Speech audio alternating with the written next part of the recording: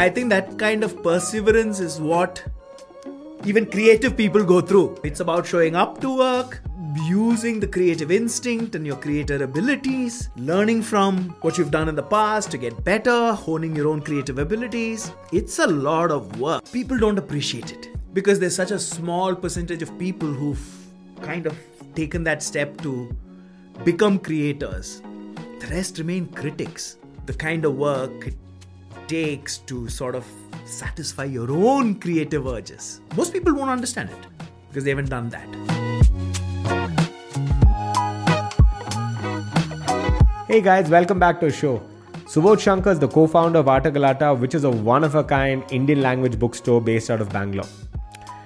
Just like me, he decided to quit his regular corporate job a while ago and dove headfirst into the startup world before founding this beautiful bookstore with his wife.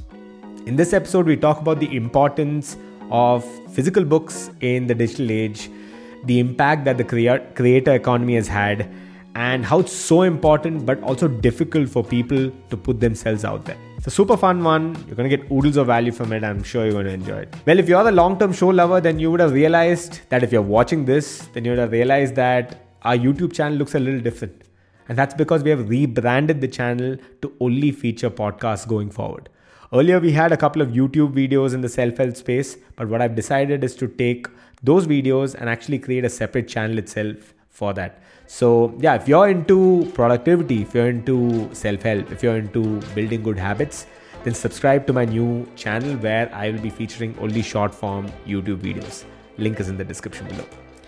And if you'd like to be featured on the show, then we can make that happen as well. Stay tuned to find out how.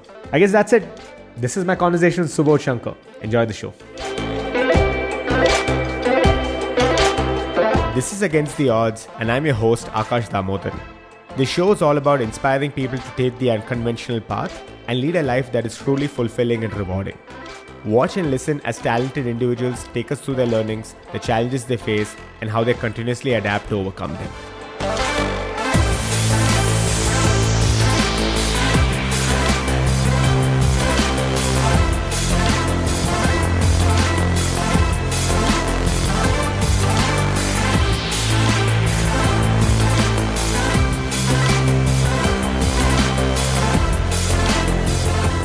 I just needed to get you back here to, talk about a whole bunch of things because I think I personally resonated with the fact that you quit your tech job to then pursue something that was completely not in the tech space. Oh yeah. Right?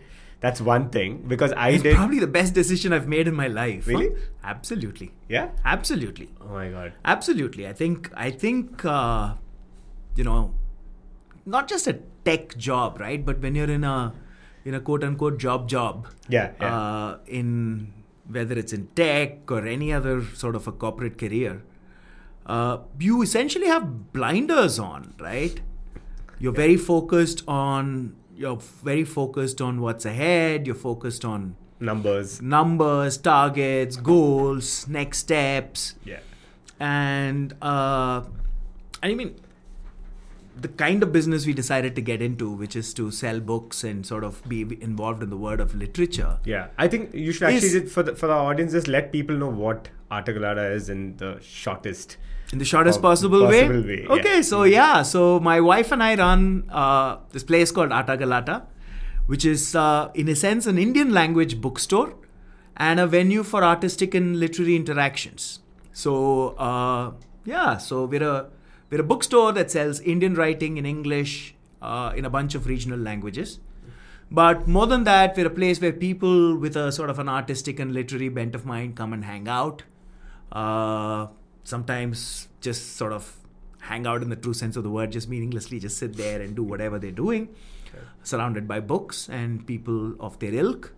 And we also encourage people to have these interactions and, through events.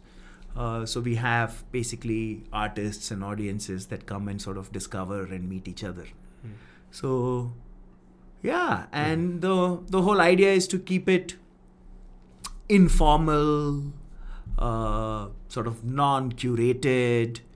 And by virtue of doing what we do, I really don't have to wear blinkers. I really don't have to worry about, goals and targets. And so it's really been a lot of experiences. Right?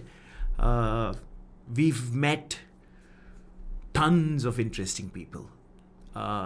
We've had, we've been part of conversations with really, really interesting people. And, and I think that's been the most sort of exciting and fulfilling thing about what we do. It's been a little more than 10 years? It's actually going to be exactly 10 years. That's crazy. Yeah.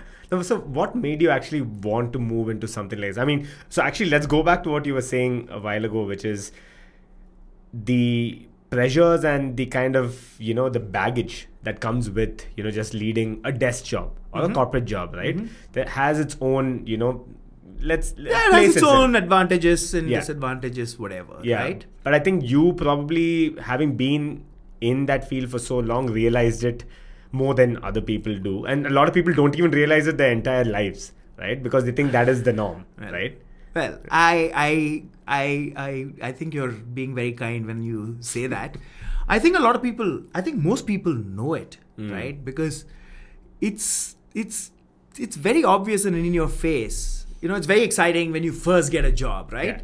Yeah. And I remember right now in my household it's going. Like my daughter, like I was telling you, my daughter basically finished her BA and she finished her 4-year course in 3 years, right? Wow. Just because she's a geek.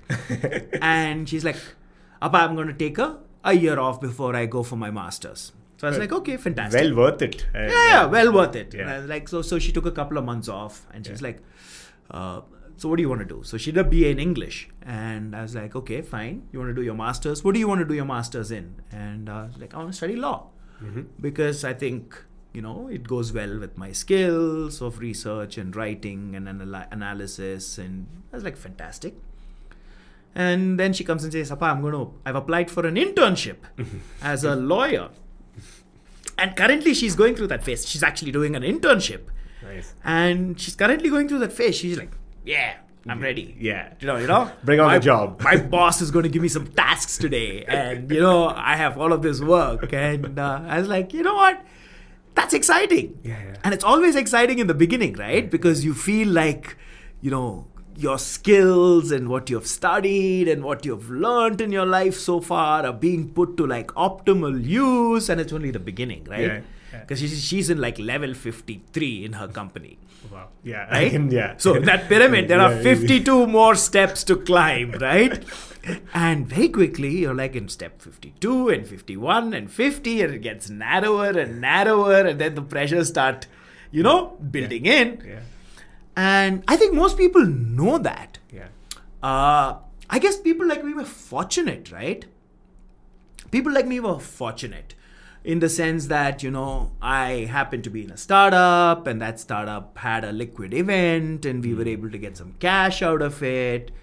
And this was not your own startup. It was my own startup. Oh, this is your own startup. Okay. Yeah, it was my own startup. I was part of the founding team. So, we did all of that. How long did you run that for? I ran that for about 6 years. Wow. And prior to that, you weren't even in the tech space? Prior to that, no. This was my second startup. Prior to that, we had a first startup. I mean, I've done a bunch of startups. We'll talk about that, right? And as a Bangalorean would have. Yes.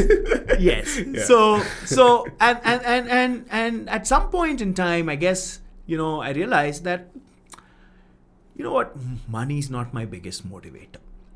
And for those, there are people for whom money and success is a motivator. And these are the people that are essentially sort of now what you'd call the uber rich, right? I don't for a minute sort of judge them or grudge them for what they've achieved, because it takes a special kind of human to be driven by that. Correct. And to go after There is vigor there, right? Not just vigor, man. Grit. There's just great vigor. Sort of, you have to learn to do that. Yeah. It takes a special kind of a day. skill, right? I mean, it's the same thing as, I guess, a professional sports person wanting to be the best at what they do and reaching there. It takes sacrifice on a daily basis to get to all of that, right? And if that is your motivation, then fantastic. then these pressures are the exact kind of food you need to sort of drive your motivation. Right. But that's really the top 0.1% of the people in this sort of corporate life. Correct. The others aren't really, in my opinion, motivated to that extent by success. They're there because, that's what they do and that's what they need to do, and that's what essentially is sort of feeding their lives. I don't think they're particularly motivated by money. It's not just, it's like, hey, I'm going to get my paycheck. Yeah. It's not that. It could initially be that. It right? would initially. Yeah. In level 53 it is. I assure you it does in level 53 of whatever you're doing, right? Yeah. Certainly not in level, 2. Level 2 or even level 30 for that matter. Yeah. Why up there? Yeah, why up there? Yeah. Level 53? Oh yeah. Yeah. My 20,000 rupee paycheck is, it's my money. It's my money, right? Yeah. And, but then, I think I realized that, money wasn't the motivation. It's not like, I was like a major high achiever and things like that. So, it wasn't that was the motivation. Like everybody else, you long for security. You long to make sure that, your family is taken care of. And then you realize, it doesn't take much to sort of have that quote unquote security. You don't have all your loans are paid off. In a city like Bangalore, even a privileged life like what we live doesn't really require much, right? And you're like, you know what? I think now it's time to sort of jump in and do something that sort of truly makes you happy without these pressures. And I think we were fortunate. So honestly, I think just like how Uber success comes or anything like that, even for something like what we do, I think there's a sort of a juxtaposition of multiple things that need to come together, right? Correct. It has to be you have to be in the right place at the right time. Correct. And I guess we were lucky enough to be there. Right. And was there like a turning point, something that really kind of tipped you off this and decided to, really dive deep? You know what? I don't think there was like a tipping point per se. It's more like a slow sort of a Correct. thing. Like it's all on simmer. It's all on build simmer, up. gradually build up, and you're like, what? You know what? I think at this point I'm going to do it. Right. So what had happened was, I think in 2011, I,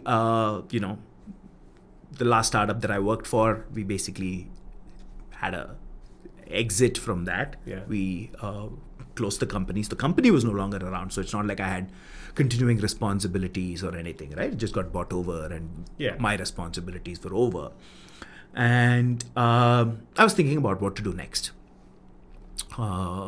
And my wife has always dreamt of owning a bookstore. I mean, we both read, but I think she reads in a sort of a different level. She's actually a very deep reader. Mm-hmm. I read for entertainment. I read because it gives me something, to be entertained by. Correct. But she's actually a very, very deep reader. Right. And she's always been like that. And so she's always been very, very passionate about books. And she's always, by then we'd been married for 14 years. Mm-hmm. And she's said that multiple times. She's like, at some point in time I want to own a bookstore. I want to start a bookstore. I want to own a bookstore. And so I wasn't doing anything because, I'd gotten out of this thing. And she's like, come, let's open the bookstore. I think it's don't go and do something else. Don't go and do something else. I think let's open a bookstore. It's a good place. We could grow old together, right? We could grow old together in a bookstore. It'd be nice, surrounded by books. And so that was the tipping point of the conversation, if you will. It was that conversation.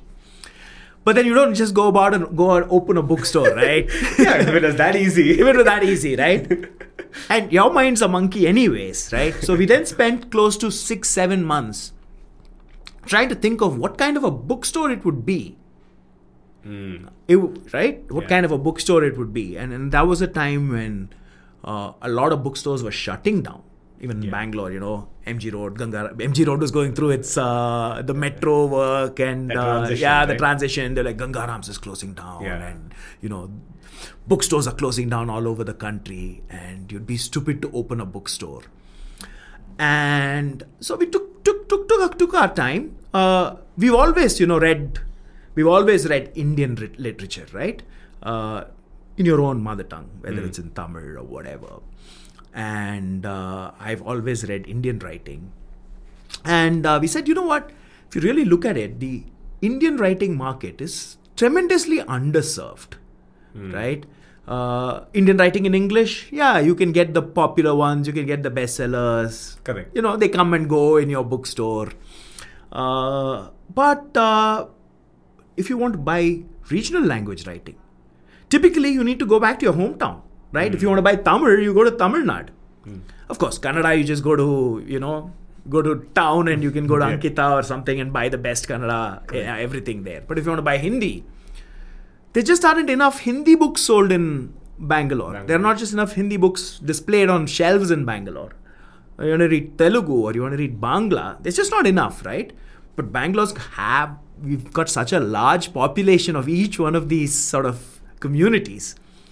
And so we have friends whom we spoke to, and they were all like, really, if I have to buy Tamil books, I have to go to Chennai, or I have to go, to buy Malayalam books, I have to go to my hometown in Cochin, or, I'm going to Calcutta. Every year when I go to Calcutta for puja, I come back with a carton of books, right? So we're like, I think Bangalore as a market has a lot of people from these different parts of the country. So why not create a bookstore that sort of brings back that sense of nostalgia, right? By giving you an opportunity to come and browse books in your mother tongue. And so it took us a while to kind of create that concept. And about 6-7 months after we decided we'll open the bookstore, we kind of get Atta Galata started. That's crazy. Yeah, so it was good fun. Yeah, I can imagine. Great fun. No, even when I'm sure when you got started, right, the entire market and just the environment itself so different from what that kind of transition we are going through today. Because right now, post the pandemic, everything is remote, everything is virtual, right? Back then itself, we were slowly transitioning, surely, but not as much as now, right? Not at all. So tell me this: how has things changed from what it was then to now? And also, what I really want to talk about is in a world where everything's becoming virtual and going remote, what does it take to run a business like this? Okay, I think what's changed is like you sort of accurately summarized in your question, right? I think a rate at which we're going remote and the rate at which we're increasingly turning digital has gone up. We were always, and in a city like Bangalore, Correct. we were always sort of leading the way. We were leading the way in terms of going digital, in terms of doing things remotely. And, people have always said, what? Why books? Why would people still buy physical books, right? Why can't they just download it on their Kindle? But Kindle hasn't worked in India. Kindle's actually been a resounding failure in India. I think what people are increasingly turning to is YouTube. Right? Because if you think of a book, if you think of any literature, it's essentially a story that's being said. Correct. Right? And I think the audio visual combination of something like what you do on YouTube is what people are increasingly subscribing to. I'd much rather listen to the story audio-visually. But I don't believe it's a zero-sum game. It's not like the net losses in reading physical books are equal to the net gains in terms of people consuming content, otherwise. It's never a zero-sum game. I think it sort of is a fallacy that it's a zero-sum game. Correct. Right? I think every new form of consuming content only increases the size of the pie. Got it, yeah. I think I'm a firm believer in that. And I think you have to realize that, right? You have to realize that, people always go back and say, oh, when we were children, we only read books. Because that was the only thing you could do. Exactly. Right? Yeah. I mean, if you were a child and you had 5 things to do, you would have done all 5. That is the nature of childhood. The nature of childhood is you basically are exploring every vista, every horizon that you can find. As you should. Otherwise, you are not going to develop. You're going to stay basically a underdeveloped personality, right? So as children, what did we explore? We explored, okay, I'll ride my bicycle. And like I said, I'm probably a little older than you are. So, we rode bicycles. We basically ran around on the streets. We played cricket and football wherever we could. Lagori, flew kites and, played with those tops and whatever, right? Right. And we read books. Correct. When it was too hot to go out, you stayed inside the house. It's not like you had television. Right? And it's not like you had television. I didn't even have television. Forget having television with one channel. I grew up in a town called Coimbatore. I was 13 by the time television even came to the city. Right. So at 6 and 7, I didn't even have the option of watching Doordarshan. Right. So when it was too hot, you stayed inside the house. You stay inside the house, you're a kid, you can't stay quiet. So you read. Or you draw, whatever, right? And so you explored and by virtue of that, I guess kids of our generation read in a greater percentage of our time, right? Kids today have 18, 20 more things to do and they do those 20 things. They also read. I mean, people who read still read. Kids that read still read. And even when we were growing up, there were kids that didn't read. Yeah, for sure. There were kids that didn't read. There were kids that never read. Yeah.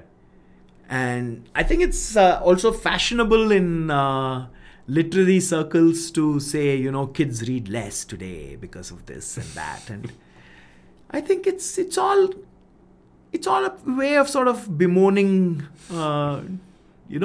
pastimes and sort of dwelling in nostalgia. Right. For sure. I tend to be unemotional about those things. Right. So in a age where we are increasingly growing digital, increasingly going remote, I think it does not mean that we're going to lead our lives in splendid isolation. Right? It's just that we're going to choose when and where we're going to go out and whom we're going to meet and where we're going to meet them, and it's still going to be part of our lives. I think we're still going to want to interact socially.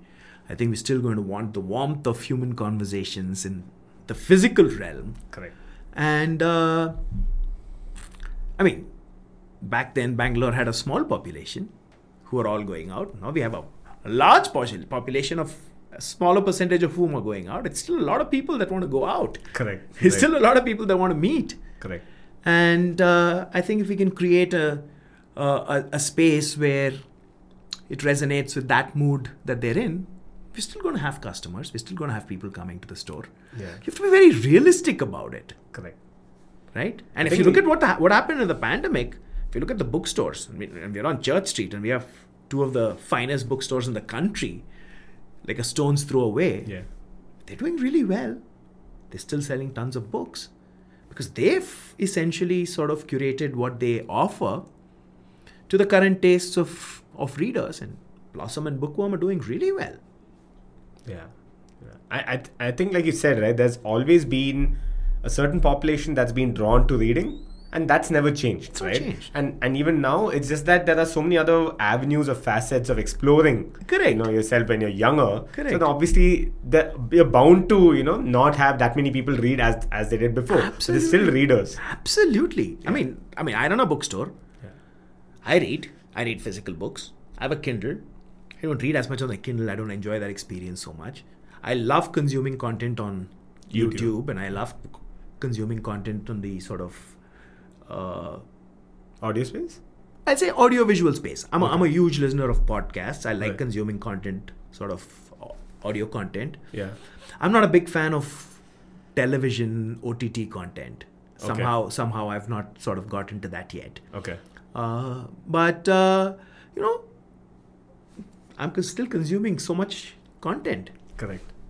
at the end of the day, it's all content, right? Absolutely. So, see, there's one thing that's common to all of this, and that's the creative aspect of things, right? True. And I think people like us have come from the analytical or the process centric or the technical aspect of things, and then when you dive into the creative field is when you realize, where was this all alive? Like, Oh, yeah. like it's a different ball game altogether. I think the way creators think is from a different part of the brain. It's approached differently, and I think some people find it to be a big boon. Some people have it to be a double-edged sword where they don't have enough of those analytical skills to complement the creative element, that they bring to the table. So sometimes they don't end up, scaling, or they don't end up becoming a big creator as such. I think there's definitely a balance that you need to strike, right? Yeah. And in this creative field, you tell me, like, what have you seen after you jumped into this? Because I remember you talking about just how creators think, right? It's a very different wavelength altogether. Correct. Tell me more about that. Well, I think this is one of the things that has sort of truly amazed me over the last 10 years, right? It's really the way in which creators think. And I think this is true for all fields, right? I mean, if you look at it and you go to the tech field, I think 15 years after the iPhone was introduced, we're still amazed that it took a Steve Jobs to imagine a device like the iPhone. Yeah. Right? Yeah. I mean, the man was a creator. Correct. He chose to sort of explore his creativity in the field of technology. And, you look at Bangalore. We're a tech city. We have hundreds of thousands of people who work in tech. And I think it'll resonate with every single one of them that,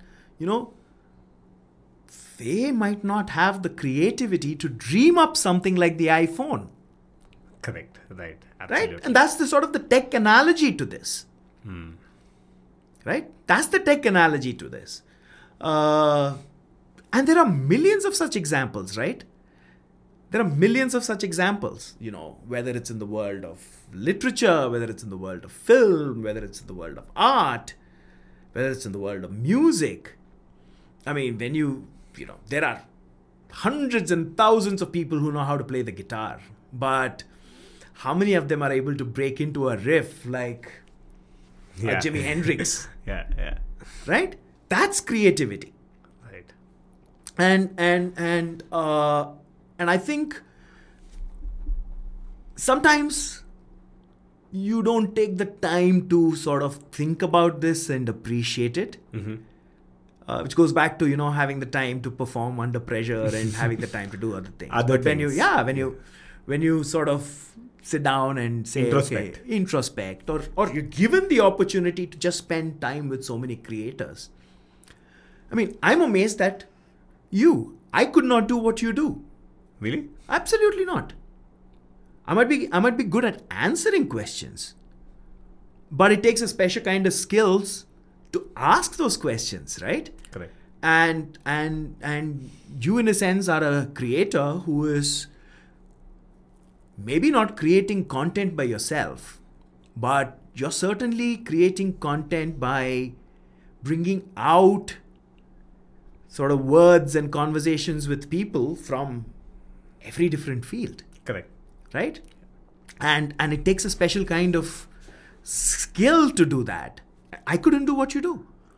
I couldn't create content the way you do. and that makes, you a fascinating sort of a person for me to think about. Right. And it's amazing, right? So stringing words together. I mean, how do you string words together to create that imagery that so affects people as a writer? Or, when a filmmaker creates this shot and you're like, wow. I mean, I was, watching some old Devanand song on YouTube the other day, right? And there is this shot where Devanand is sitting on a balcony like that, and Wahida Rahman is walking below. I don't even remember the song, right? And then the camera pans up, And he might be in an old palace or something, and there's this mirror on top. And then the rest of the shot is them showing Wahida Rahman walking by the reflection in the mirror, right? And then the words in the song and this shot are so perfectly in sync with each other. And you're like, it takes a special cinematographer and a director to think of that. Correct. How many people would have thought of that as the sort of the creative expression of that song, right? Correct. So creativity comes in so many fields, and it's really the very, very, very special people who are able to produce such sort of ephemeral creations that stay with us. Whether it's an iPhone, which all of us use, or this, beautiful shot in a movie that just stays in your head, or these beautiful words that you've read in a book, or, what you can create on a YouTube video or on a Netflix show or whatever, right? And what I've been most fortunate with is that is whom I'm spending most of my days with, right, in the company of, right? That's the difference. Correct. When you were working in a tech job, you spent most of your day with, the worker ants. Correct. Right? Now you're only surrounded by those really creative minds. Right. And to me personally, that's really exciting, because every time I see someone creative and I see their work and get to talk to them and understand how they do it, it gives me so much food for thought, right? Yeah. I now go back and I was like, wow. Wow. That's how his brain worked. That's how they were thinking about things. That's how they constructed this whole thing. And you're like, man, I'd never be able to do that, right? I'd never be able to do that. Correct. But then you develop this deep sense of appreciation for each thing they do. And if that's what you see day in and day out over the last 10 years, you can imagine how happy my life is. For sure. Yeah. I mean, that's a good way to put it. Oh, man. And I would even go to the extent of saying that if you need to really transcend and, make a mark, right, you need to definitely have some element of creativity, right? Because otherwise you're doing, like you said, the worker ant, mentality, and you're doing what everyone else is doing. Correct. And I was actually having a conversation with our common friend Saujanya itself, where I was telling her, see, you can be an executive in a big conglomerate, right? But how can you explain to someone the kind of impact you've had, even if you worked there for 20 years? It could be a product. Let's say, so I think she worked on printers. So I was telling her, so you worked on printer, but where does it say that it's, this is the kind of effort you have put in? Because there's no real mark that you have brought, and it's at the end of the day under the Microsoft flag, right? Or in this case, whichever HP flag or whatever, right? But when you're a creator, there's an inherent, I think, one, appreciation, and two, credit also that goes to creating something like this, because I think it comes from a very different place. Absolutely. Right? Absolutely. Yeah. Absolutely, right?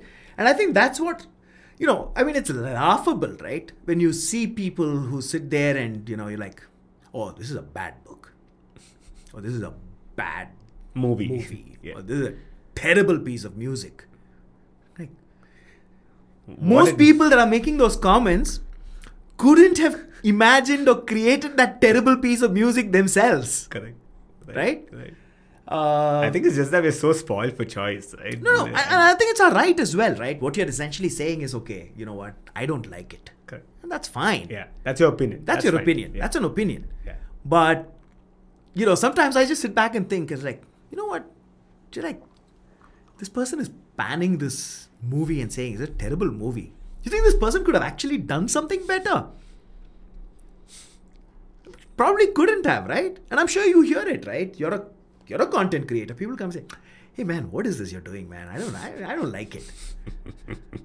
You're probably like humble enough not to tell them, why don't you create something better?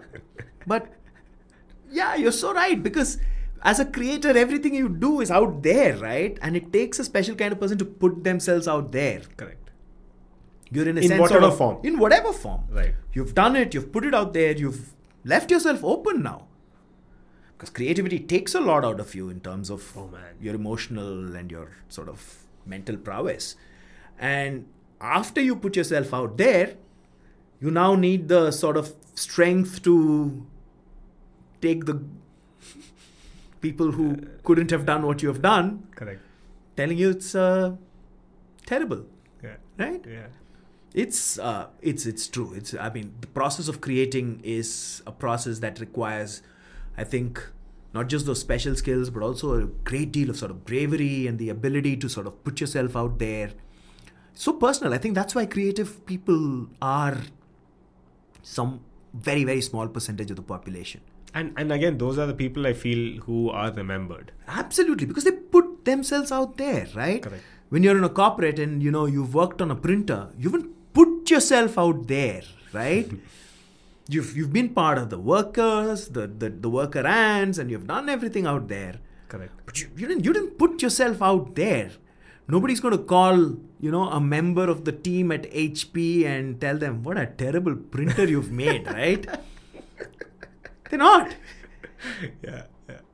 And there's probably more people that use a printer than probably listen to your podcast, but they will come and tell you, oh man, this is terrible. What are you doing? Because you've put yourself out there. Correct. And I think there are a lot of these unsaid, I think, areas or traits that we don't necessarily give enough credit for as well. So for instance, like you just said, right, honing a conversation is not an easy thing at all. By no means. Yeah. But a lot of people take it for granted. Right, because you can talk. Who can't talk? Exactly. Just sit and just try having a coherent conversation for 2 hours with different people every few days. You'll know. Correct. Yeah. Try it. Try completing 3 sentences. Yeah. Exactly. And hold that conversation, right, for 2 hours. Correct.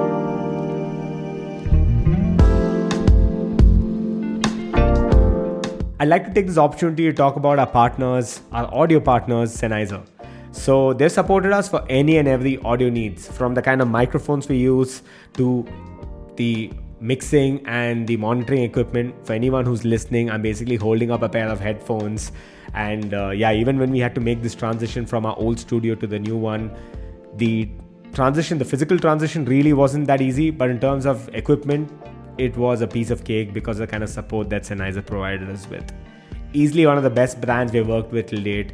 And if you are a content creator, or if you are a potential content creator, you want to get started in content creation, then I would highly recommend some of the equipment that we use here at Against the Odds. I'll leave a link to the microphones, the feedback and mixing equipment down in the description below for you to go check out. A huge shout out to Piyush and Rishikesh from the team for making this collaboration or partnership happen. And go check out some of these pieces of equipment and let me know what you think. Cheers.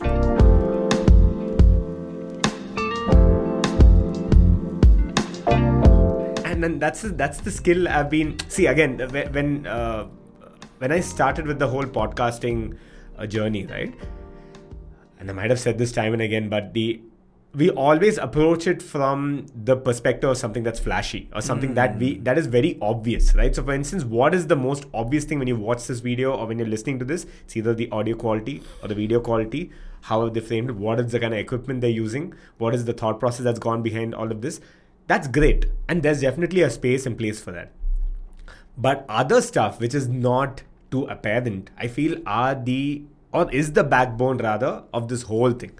So for instance, all of this is just storytelling. Correct. It's all just narratives. Correct. Right? So if you can't really get someone hooked, or you can't explain something in the simplest way for someone else to understand, then the whole cause is lost. It doesn't matter which camera you use, which mic you use, it doesn't matter at all. Right? That's the difference between saying, I'll bat first because I own the bat and going out and batting like Virat Kohli, boss. I might have the same bat that Virat Kohli has, right? Correct. In your neighborhood, in the gully cricket, you can say, I'll bat first. Mera bat hai. Oh man, that's so true. And that's where when now I have a lot of people reaching out to me, asking me for help when it comes to podcasts, right? So I have a lot of plans in the future where I help out with like courses and few these kind of tutorials, if you will. But right now, if I have the time, and usually I try to make time for creators, especially individuals. And I say, okay, tell me what is it that you want to do. most people ask the wrong questions because it's always these kind of questions. Correct. Which mic do I need to use? What do I need to get? How do I frame? And see, all of that's great. Can you sit down and just talk? That's the most important. It doesn't come naturally to you, right? And if not even that, after you're done, will you listen to yourself? Can you listen to yourself? Right? Correct, and not cringe. Correct. And also think, even if you cringe, can you come back to it again without losing any hope and, with no despair as such? Yeah, Can you do that? No, you're so right. You're so right. And I don't know, you're like, episode 46, right? Which Something came like out? that. Yeah. I mean, yeah. Like episode 46. I am sure episode 46 is so much better than episode 1. Oh my God, dude. It's like, my God, worlds apart. Right? and I think that part of the creative process is what you're talking about, right? You need to know that episode 1 is something I didn't cringe at that time. Right? But even after episode 46, right? Yeah. You still look back and you're like, I'm glad I kind of got over that and learned and, Yeah. Episode 46 is so much better. Yeah. Creative process again doesn't happen in a flash. Correct. There's rigor and there's preparation and there's sort of, Yeah. working on it. So even creative people go through this process. Yeah. Creativity doesn't happen in a flash. Creativity is not like some lightning struck you in the middle of the night and tomorrow morning the output is there and your creative endeavor has reached its pinnacle. Yeah. Yeah. It's a process. Oh, it is. Much like everything else, it's a process, right? I mean, the Now, idea is for every writer, I think their first book is going to be the worst book they ever wrote. And then they write their second and their third and their fourth and their fifth. And in their own inherent creative process, maybe the first book was the biggest hit. Yeah. Actually, it should be in their own eyes, right? In It their is. own eyes, it might have been their biggest hit. And you're like, oh, he's a one-hit wonder.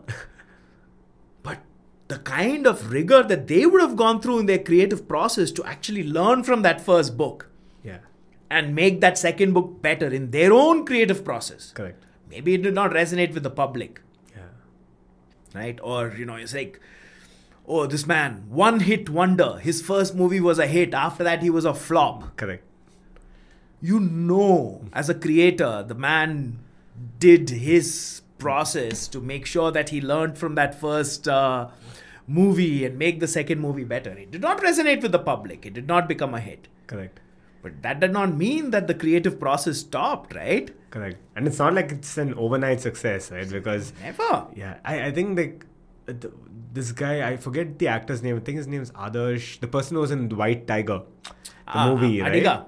Arvind Adiga. No, the actor. Yeah. So he got the lead role, and everyone's like, "Wow, this guy came out of nowhere." But no, this guy's been struggling for the last 10-15 years. He's been killing it in the Theater smaller and the short films and yeah. So like for us, and again, it's for people who I think who are knowledgeable, who would kind of know, what the journey's been like. It's right? because people take the liberty to express their feelings to creators, right? You don't go to a techie and say, boss, what Java you've written? I can write better Java. Unfortunately, don't do that, right? Yeah. You don't go to like a lawyer's firm and say, hey, what is this, man? I can do a better brief. You don't take the liberty with those other sort of fields. But when it comes to a creator, you're like, man, crap movie, man. I could have done it better. Right? What kind of music is this? But I think that's stupid, right? But I think that's the beauty of the creative field, right? I mean, you're creating for the masses, or rather, it can be consumed by anyone and everyone. I think it's because you've put yourself out there. Correct. Simple. Correct. So true. Simple. It's as simple as that. You've put yourself out there. You've had the courage and the sort of belief in your own conviction and creativity to put yourself out there. Right? Yeah. I'm a bathroom singer. Right? So I'm not putting myself out there. But someone's actually created this song and they've put themselves out there. I now have the liberty to pan them and tell them what a terrible song it is. That's the difference. Correct. Yeah. It's that's the tipping point, if you will. As a creator, if you've put yourself out there, it means you've had the courage and the sort of belief in your own convictions and your creativity to put yourself out there. Right. Otherwise, you're the undiscovered talent singing in the bathroom. Yeah. Right? Oh man. No, because this too, right? This podcast was pretty much, I mean, it's been building up, right? I mean, in terms of when I wanted to get going with the podcast, I always knew I wanted to create a podcast, but there's never, like one moment, like you said, like, I'll just start creating a podcast. Now I know what to do. Let's just get going. And I'm sure when you said, I'm going to start a podcast, everybody and their uncle nowadays is doing a podcast, boss. What are you going to do? Yeah. But 46 episodes later, I mean, you've learned, you've grown, your podcast has become better. You as a creator have become, your skill set has become far more sort of nuanced and sort of, For sure. And that's the beauty, right? I like when I was at my tech job, the biggest thing that gnawed at me was, I think, just the flair for the language, right? My writing had literally, I love writing, right? And my writing would only pertain to emails, right? Which is the exact opposite of the kind of writing I or you or anyone, most people who are in the creative space would want to do, right? I don't want to start my email with just as discussed or PFA. And instead, I wanted to creatively write. And I remember, like, initially when I got into the corporate job, I was a young guy, right? I just out of college, but I knew how to write good emails, right? I knew etiquette. I knew all of these things, right? So when I wrote some emails, just instinctively, correct. And I've been you're a good writer, and correct. Yeah. I mean, I kind of took some something away from formal letter writing from school, maybe, and few things here and there. Correct. And eventually honed that skill, and I realized, okay, this is how I'm supposed to draft a nice email. And I got a lot of compliments for the email, but I realized I'm spending so much effort into just writing an email that they'll respond to in literally with like 3 words, or they don't really care about, which just goes completely ignored. And I'm also like, this is not the kind of writing I want to do. 1 and 2, from the language perspective, right, the kind of conversations I was having was extremely like solo faceted. Right? I'm having the same conversation every day. We're talking about the same thing every other day, know. So like we get on to, and that's the thing, right? You're meeting a lot of people, yes, like-minded from that whole worker ants, perspective that you said, right? Correct. So we're all talking about the same thing. Correct. And tomorrow there's another issue that pops up, but the underlying conversation is the same thing. And I'm not able to hone my, ability to have a conversation. About 4 or 5 years in, I'm like, have I really improved how I can, hone a conversation, or do I have better control over this language? And the answer is resounding no, right? Obviously not, because Correct. How have I used it? Correct. But it did help. I'm not going to lie. Like, there's definitely, all of these things have helped me in the long run for sure. But the reason I think, and why it was a simmer process of wanting to eventually quit and do this was, I think, so building true, up over right? time. So true. It's not like one tipping point. One day I'm going to, no. Yeah. It's a slow build up, And as part of that slow build up, I think for every creator, it's probably like that. I mean, I've been fortunate enough over the past 10 years to know tons of authors, right? Become really good friends with many of them, have had long conversations with, many more. And I think most of them are like that. Nobody one day said, you know what, I'm going to start writing. They'd been writing as journalists, they'd been writing in corporate communications, they've been like ad copywriters. And, you suddenly realize, you know what? The kind of writing that I want to do is not what I'm doing right now. Right. But I've picked up a bunch of skills, right? I've, got all of these experiences. I have all of these stories that I've picked up. I have all of these experiences that I've sort of gotten. And I'm going to now make the effort to sort of put it all together in a form that I would love to express myself in. And I'm sure, if you take filmmakers, you'll probably hear the same story. If you hear musicians, you'll probably hear the same story. Right. It's that slow simmer process that eventually sort of comes to fruition when you put yourself out there for the first time. Right. And I think putting yourself out there too, right? It's difficult for so many reasons. I mean, one is that, it's, again, we can say this, right? It's just put yourself out there, but it's again very nuanced, right? Because you're basically bearing yourself. You're also maybe putting yourself in or jumping into an industry where you have no expertise or no experience in at all. Or maybe the pay is not great, which is probably the case. Most likely the case. That is the case, right? Actually, let's talk about the pay bit. So when you moved away from something like this, which I'm assuming, and with your tech company paying dividends, what is the transition like to something like this with the business that you did? And there's this whole attitude, there's this whole concept of lifestyle creep, right? Where you earn more, so you spend more. And then, that whole thing kind of catches up, and you know how it is. So at the end of the day, you're not really saving more, but you're just spending more because you're earning more. Correct. And your lifestyle improves and all of that, which is great. Fine. If you want to do that, that's on you. Absolutely. But tell me this, how did you, when you decided to finally, you and your wife decided to finally move into something like this, did you really have to reel that back in terms of the kind of life and the lifestyle that you had? And second, how can people do that in the long run? Because if you need to get into something like this, it definitely demands grit and also demands some sacrifices, right? Absolutely. And that's where, I once again sort of reiterate that we were really fortunate, right? We were really fortunate. In terms of lifestyle, I don't think we've really changed our lifestyle much. But that's also because I think both Lakshmi and I are not really very, what you'd call social people, right? We tend to be sort of introverted, stay at home, not go out much. So our lifestyle was anyways at that time, probably it had crept enough and sort of remained stationary at that point for a while. Right. So, in terms of, and we were fortunate. I was in a place where the tech business that I had started had paid us off, enough that we had no loans, other than, your monthly spend on your credit card, which you pay off at the end of the month. We really hadn't, we didn't have loans. Our house was paid for.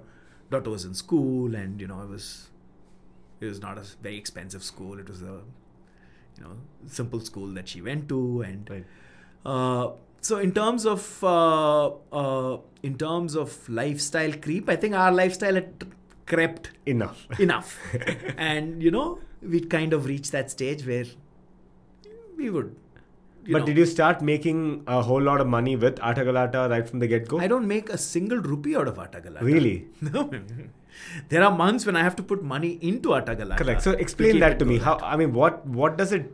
That's the creative endeavor, I feel, right? That's also an endeavor feat itself. I feel embarrassed when you call me a creator. I'm not a creator of any sort, but I think what we've been sort of passionate supporters of curators. Let's call it not even that. Curators. We've been passionate supporters of the creative field. Got it. Because I don't curate. No, but you do. Like you said, you decided very intentionally to hone in on, or rather focus in on regional languages, right? Correct. And you could have just been another bookstore. Yeah. But the fact that you decided to curate it from that perspective definitely, I think, demands some merit for sure. Fine, I'll accept that compliment. But so we've been passionate supporters. And in a way it's paid us, but not necessarily monetarily, right? We struggle very hard to kind of break even on a monthly basis, and a lot of months we do. A lot of months the business pays for itself. There are a lot of months where the business makes, slightly more money than what it spends. But there are months when it doesn't. And you have to just underwrite it and write a check. And I think that's what creators do. If you gave up your job and started doing this podcast and you were, you took a pay cut.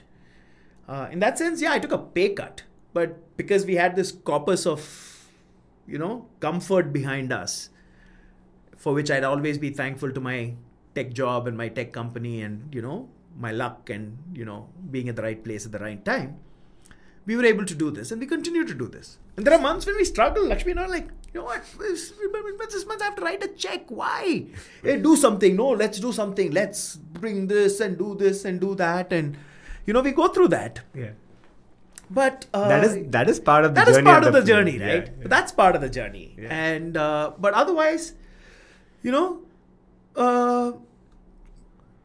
struggle. Yeah. This is Atta Galata is not putting bread on my table. So what is? So now I do a couple of other things, right? Because now Atta Galata has kind of reached a stage where it's kind of reached a steady stage. We run the space. Lakshmi is there full time. I also have a couple of other things that I do. I sell salt. I think talk to Saujanya about that. Are you serious? Yeah. Holy shit. Yeah. So again, this was something that happened a few years, maybe about 15 years back. My brother-in-law and had started a business, and we had invested in it a little bit, and that kind of pays for our, it's a salt business. We basically refine and sell salt, table salt, just the regular non-fancy salt. It's Yeah. It's like a cash cow now, pretty much, is it? Yeah, you can't call it a cash cow because we make a profit of something like 30 paisa per kilo. No, I get that. This is a quantity game. It's right? a quantity game, Yeah. right? We sell a lot of salt. We sell a lot of salt, and we make 20 to 30 paisa a kilo on the salt. But when you sell a lot of salt, then it's okay. You can take home a nice salary. Right. So I do that. So that something like that kind of keeps you going. But that's the kind of business where your creative side is left completely unsatisfied. Correct. I mean, this is nothing, right? There's no give, nothing. Nothing. Yeah. There's nothing. Yeah. Every morning, there will be somebody which sends you a WhatsApp saying, "Sir, today we have bought 400 tons of salt at so many rupees per kilo." You're like, very good. And at the end of the day, they will send another WhatsApp saying, "Sir, today we have sold 530 tons of salt." Congratulations. Thank you. Very good. Oh man, never thought I'd have a salt-based conversation on the podcast, but there are many such businesses like that. Absolutely. I think it keeps the world going. Absolutely. I mean, there's a space and place for it, right? All of it. I mean, it's an essential. Yeah, It's an essential. yeah. I mean, it's an essential, and we have our own crises. Yeah. If it rains in the morning, Oh my then we can't buy salt that morning because all the salt is dissolved. Right. Or if it's not sunny enough, or if a truck breaks down, then we can't Logistics, sell right. enough salt. Yeah. So it has its own, ebbs and flows and nuances and things like that. But nothing that involves the creative sort of aspects of your brain. So it's always nice to sort of come home in the evening and get back to Atta Galata and have a coffee and meet all the people that hang out there and have conversations and go back fully energized. No, but was this always the plan when you quit your job? Or rather, when you took up Atta Galata? Was it to also do something like this on the side? No. Or that eventually became a thing? Which one? The salt business. The salt or business anything else that you're doing on the periphery? So, you know what? I've always been a kind of guy that's tried to do as much with my time as possible. And when you're doing, and which is why I was a startup founder, because as a startup founder, it gives you the opportunity to get involved in so many different aspects of the business and get involved in anything and everything. And I think, I'd already invested in this salt business with my brother-in-law, and that was something which was going on. You try to help others. So when I quit and started Atta Galata, Atta Galata was taking my entire time from morning to evening, right? In fact, one of the things that I've been happy to do is after I quit my sort of formal corporate job and started working with Atta Galata, I think I've hardly told people I don't have time for this. Because now I find I have time for a lot of things, right? So there are many people that I have tried to sort of advise and help, with my experiences in tech. So when, young entrepreneurs or whatever come, I kind of try and talk to them, help them, pass on any nuggets, pass on any experiences, right? Right. I do this, we also, as part of Aata Galata, have sort of grown, and we part of the team that puts together the Bangalore Literature Festival, the Bangalore Poetry Festival. So those are sort of events which take up 2-3 months of your time, significant amount of your time. You have time for everything, right? Because now you're no longer sort of wearing blinders. Correct. And sort of focused on goals and next steps and revenue and targets and things like that. Now you have time. You have the ability to create time for everything. So, yeah. So, I've, over the last 10 years, done many, many different things with my time. And that's part of the whole sort of, discovery process of yourself. You can try and explore all of these different things. Yeah. And I think it's about figuring out what those priorities are, right? Because I can so resonate with what you're saying, because the main reason why I wanted to move out of a corporate or a desk job was so that I could have control over my own time. Exactly. That is the biggest, benefit. If I want to take a break on Wednesday afternoon and just chill, and even chill on a Thursday, knowing fully well that I'll get back to the grind on Friday, or that maybe I've doubled down on Monday and Tuesday to kind of make up for this ground, then why not? Absolutely. Right? Absolutely. I don't need to conform to a 5-day week and have to work extra hours with maybe no additional pay, and you don't have no control over your time. I mean, so I said this in one of the videos, YouTube videos that we created. It might seem like you're fully independent and that you have freedom and all of that. But if you're working for a conglomerate like this, you don't have any freedom at all. In fact, it's an illusion. In fact, it's serendipitous that you talked about this, because yesterday this friend of mine who's also been an entrepreneur and has been doing his own thing, hadn't met in a long time. So we're like, yeah, let's go and have some lunch. We were on the phone and he was like, yeah, let's go have some lunch. So we went and had a lunch, and we met for lunch yesterday. We met at like 1:00, and we just hung out, and we had lunch, and we talked to each other. We caught up on, we hadn't met in a few months. We kind of caught up on each other, and we were talking about it without any pressure of time till like 4:00. So what was yesterday? As a Wednesday afternoon from 1:00 to 4:00. Just catching up with a friend, thinking about, always thinking about stuff, right? He'd come and say, hey, what's happening in Aata Galata? I'm like, hey, what's happening with your business? He'd tell you something. You tell him something. You don't feel the pressure. You're not like, oh my God, I had a 3-hour lunch on a Wednesday. Maybe I should have kept it for a Saturday or a Sunday. Correct. No, because maybe on a Sunday, I don't have time for a freewheeling lunch with a friend. But on Wednesday, I do. Right. It's your time, yeah? And that's, I think, a big part of, doing things independently of this whole corporate structure. Yeah, for sure. And I mean, see, that's the thing, right? It's only when you figure out what your priorities are and you realize that this is why I want to do this, right? It really kind of starts fueling, what your entire journey and what you want to do. And then things slowly start building up. But if you don't have clarity on that, it's a battle every day. Absolutely. You can sit at a corporate desk job and have a battle and say, oh my God, this is not for me. I'm like, look at this. Everyone's doing the same thing. I'm losing my shit. I can't do this anymore. You quit the job and then you're doing something on your own and like, man, I'm sitting here alone trying to figure out what I'm supposed to be doing. I'm my own boss, but nothing's working. What's happening? But you have no clarity on why you're doing this in the first place, right? That is one challenge, but another big reason why people don't even take the plunge is what we were talking about a while ago, which is you don't have your regular pay anymore, right? And you don't have your security. You have no idea where your next paycheck's gonna come from, right? And that's literally the creative life. I personally think that, like, even with Steve Jobs, there will be months and years where he didn't get paid a pie.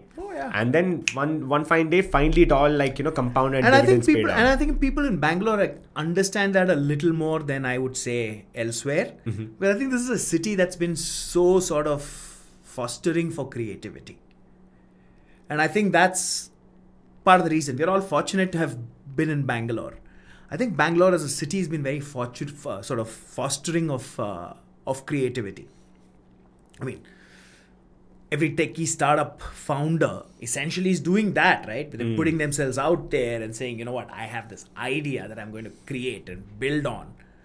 And it's because it's been so fostering of creativity. It's a reason why we have so many artists based out of Bangalore, right? I think the city and the environment has a lot to do with it as well. Correct. And which is why, I think, I don't know, why is it not happening so much in other cities? In the city, the environment, you have to be in that fostering kind of a space. Why is New York the biggest space for the world of art? Yeah. Right? Or why is California still so big in tech? Or why is Los Angeles the best place for movies and music? Right. Yeah, and I think this whole figuring out what your comfort level is with money is one big important thing, right? Because I think you just said so yourself. You didn't actually you were comfortable with the kind of the amount of money you had made there, which meant that you had already had your savings, or a portion of it kept aside, knowing fully well that this is what the next maybe couple of years is going to look like, right? But there's also no denying that we are constantly looking at what could have been if I had stayed back in my job, because there are people who, who are still on that same trajectory or path, and they're like, man, that person must have gone through 3 or 4 promotions. So probably that person's earning so much right now. I know I had decided I'm going to save off X amount and I'm living off of that, and I'm slowly but surely building this whole thing, and it'll eventually pay me back. But 3 years I've just spent doing this whole thing while the other person's already not 1 up, 2 up. VP or something. Yeah. 4 up to me, right? And that whole thing can gnaw at you really, really hard, right? And then the other side also is you don't even have a regular paycheck coming. So what do? So then it's about figuring out how you kind of get enough of, that part satisfied. So then you have enough effort and time into your creative outlet, right? Absolutely, man. I think that is part of what makes creators who've decided to step into that field that much more brave, right? Because you've also taken this conscious decision that, okay, I'm not going to go do my job anymore. But now what I'll do is, I'll put myself out there and then also figure out how to use that creative field to maybe, find these 1 or 2 gigs. Yeah, like you were saying, maybe I will create some way in which I can train other aspiring podcasters. Correct. Maybe they pay me a small fee. Correct. And that month is, sorted. At least partially sorted, right? Yeah. I take care of myself. I'm a writer. I'm working on my novel, but maybe I'll find the time to write a couple of columns for a newspaper, right? Or do a creative writing course where I've not gone back to what I was doing, but I found this newfound confidence in my own creativity and my ability to become a creator to maybe find ways in which, I find alternative sources to sustain myself. Yeah. Right? Or you take the truly creative ones, right? You hear about the great starving artists of the past who were so committed to their passion that they literally starved, and they starved themselves to penury and death. Correct. That's, again, even within that, you have all of these different types nuanced of people, right? Yeah. And the world has so many different types of people. It makes every different kind to make this world spin. Yeah. But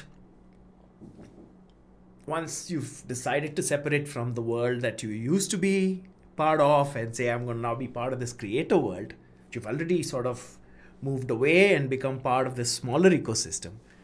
And then within that, there are smaller and smaller ecosystems. And, I guess the ones that finally starved to death because they were so committed to their creativity that they could not do anything else are really like the 1 or 2 people that are the outliers there as well, right? Correct. Yeah, and oh my God, this I think the biggest reason why people don't have the I don't want to say bandwidth, but they don't have the foresight into wanting to take up other gigs or freelance or other things is because of what you said earlier, right? Your blinders are on when you're at a desk job or you're doing the regular conventional path of work. So there's no way you're focusing on anything else apart from just this. You just don't have the bandwidth to, right? And you get programmed into thinking that's the Correct. only way things work. That is correct. Right? And once you get into something like this is when you realize, okay, so if I can see that most creators have like we said, like a cash cow or something else that kind of fuels this endeavor a bit.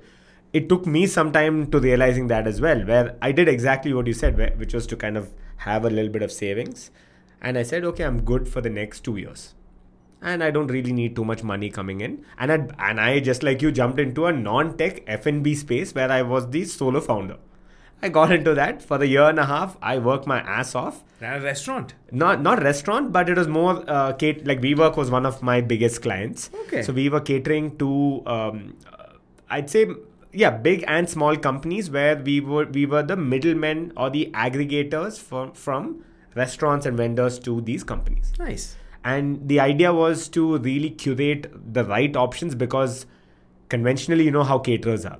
In India, it's either you get your regular local caterer, which is like they'll get your, those steel tiffin boxes. Yeah, or it's that, they have a buffet system and it's all the same stuff. They'll put one piece of paper in front and tell you what it is. Or you go for the extreme, which is to go to a 5-star hotel. That's it. You have a box meals or whatnot. There was never a middle ground. I still don't think there is. There's a lot of space and, a lot of things that can be done there. But the pandemic really, was a beast of its own and kind of, took us off track. And that's when I decided to kind of enter into the creative aspect of things. Nice. And this is, once I got into it, I didn't plan to make money out of this. And even now we have a lot of sponsorship requests. We have a lot of partnership. I'm looking for partnerships more than the monetary aspect because I think, like, for instance, Sennheiser is sponsoring our show. So they're the ones who've sent the mics and the audio is entirely powered by them, which is a big deal for us, right? Correct. The fact that we were able to get that check mark from a brand like Sennheiser is a big deal for me. True. Right? It's validation of the effort that you've... Yeah, I was on a Clubhouse conversation and I'd mentioned it somewhere that our show's powered by Sennheiser. And this guy who had been, I think he was at a 200 episode mark or something on those lines, asked me, how were you able to pull this off? Because I'm from the production space itself. I'm been in media for like 10 years. I couldn't think of a way I could pull something like this off. How is it that you're able to pull off? I said, I think at the end of the day, I was very clear about the kind of partnerships I wanted. And I was looking at creating something of quality as opposed to just quickly making a buck. Or, something on those lines. And that's really paid off, right? And even now, there's no money really coming in from our podcast. It's very, not even enough to, maybe for one meal. Let's put it that way, right? That's what it is.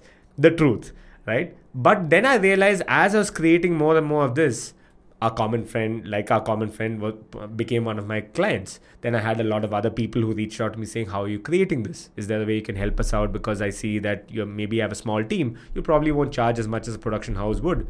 And I said, I have no idea what and how people charge, but let me just try. This is what I will do. Yeah. And then that became like my, way I was making money, and it still is. Now I have a small business going there.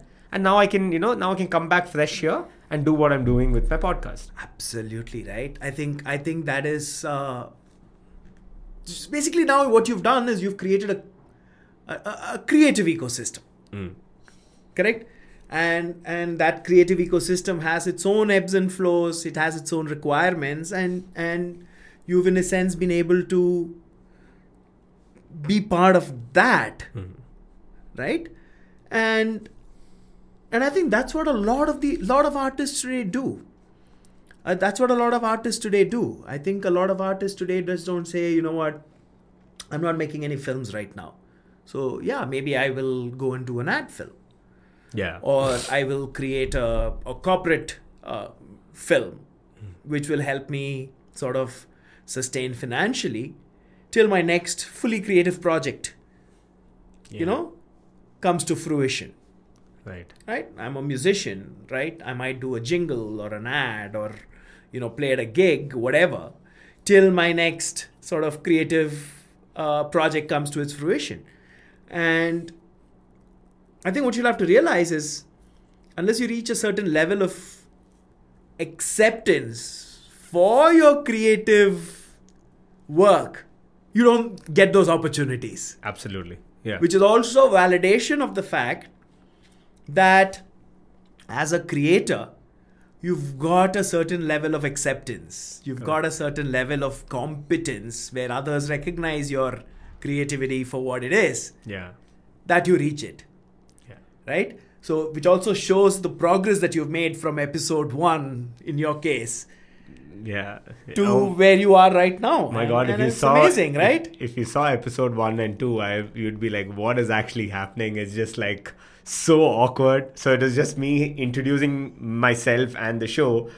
And man, I'm so awkward. And even now, right? I mean, sitting alone and having a monologue or, talking head style video, talking to the camera is not easy, right? It's very difficult.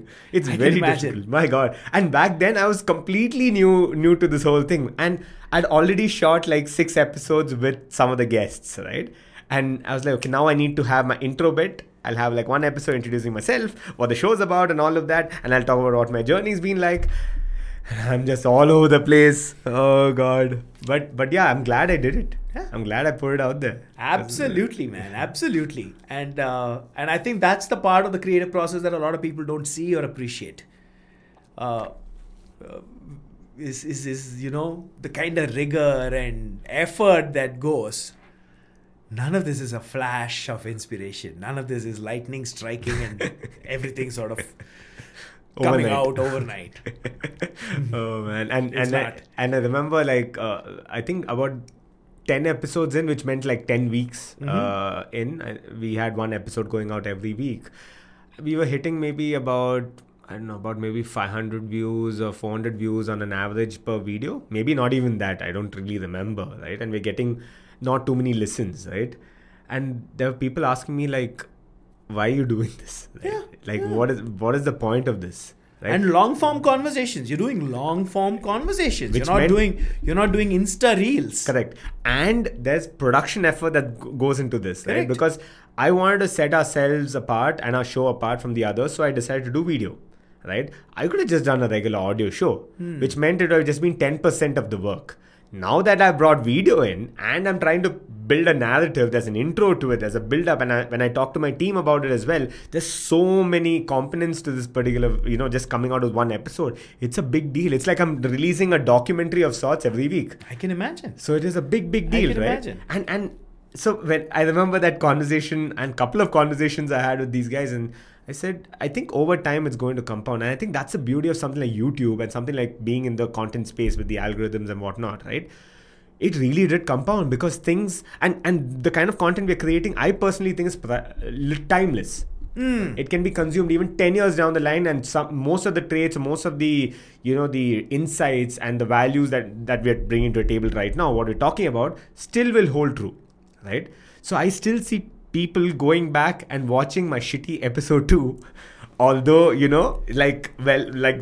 might be shitting on it right now, but it's so good. So I think over time, because of the fact that now I have 40 how many ever episodes, it's compounded, and then now our listens and views are I think that kind of perseverance is what even creative people go through. Correct. And that's about showing up, right? It's about showing up. It's about showing up to work, using the creative instinct and your creator abilities, learning from what you've done in the past to get better, honing your own creative abilities. It's a lot of work. It is. It is a lot of work. And, it's just people don't appreciate it. Because there's such a small percentage of people who've kind of taken that step to become creators. The rest remain critics. Yeah. The rest remain critics. The vast majority of people remain critics. I'd say it's not even like 80-20. It's like 99% of people. Probably that. Yeah. Don't take on that step of Bring saying, themselves I will put myself out there. I have something creative inside of me and I'm going to become a creator. Yeah. It's that 1%. The other 99% will remain critics. And then once you've crossed over to the other side, and the kind of work it takes to sort of satisfy your own creative urges, leave alone everything else, right? For you to say, God, I made this episode 2 and it's better than my episode 1, is that creative urge that you have. And most people won't understand it because they haven't done that. Correct. Oh man, the only a creator will know the pressures that build up to hitting that publish button. And then the kind of, the high you get after you've published it, right? Oh man, it's something else. And I think everyone needs to kind of go through that in their own way. Absolutely. Whatever that is. But it's I think important to find that. But amazing. Yeah. It's an amazing feeling. Yeah. Perfect, Subodh. I think this was great. I had a bunch of things I jotted down I want to talk to you about, but this was in itself a good segment on just the creator economy and just creators itself. And happy to have had this conversation with you. I thoroughly enjoyed myself. This is awesome, man. Thank you so much for making this happen. And I say this a lot to a lot of my guests that we'll have you back here once you hit a milestone, but unfortunately I'll be moving out of the country. But who knows, once I do come back, I'll plan to have a bunch of the guests that were already on my show back here again. So yeah, I'd be watching your show and judging you. So now you're donning that hat, the critique. I am. Oh man, thanks a lot, Subodh. Thank you so awesome. much. Thank you so Fabulous. much. That concludes my conversation with Subodh. Thank you for watching or listening. If you are watching this on YouTube, then consider smashing the like button because it really helps the algorithm and it really helps get the word out there. It helps get the episodes in front of more people, and I'm sure it's going to have an impact and help more people along that process. If you are listening to this, then consider leaving a rating and review on either Apple Podcasts or Spotify, wherever it is you're listening to this on. It takes only 15 seconds, but it goes a long, long way in terms of discoverability and how more people can find our show. Yeah, earlier in the intro, I spoke about how you can be featured on our show. So if you have questions for us, maybe you're facing certain challenges in your life and you need our inputs to help you out, or maybe you just have some feedback for the show, or you'd like to talk about the impact the show has created, then consider sending us a short video talking about this, and yeah, we'll feature you on the show. Also, if you like such conversations, I'm sure you'll also like my newsletter, where I have these short rides talking about how you can get to overcome fear, get to put yourself out there, and how you can really time and again show up to tackle the world and lead the kind of life you have in your mind. So yeah, if that's the kind of thing that motivates you, or if you like it, if you like reading content, or if you like reading books, then I'm sure you like our newsletter too. Consider subscribing to my newsletter. Link is in the description below. I guess that's pretty much it. Thanks for tuning in, and I'll see you on the next one. Cheerio!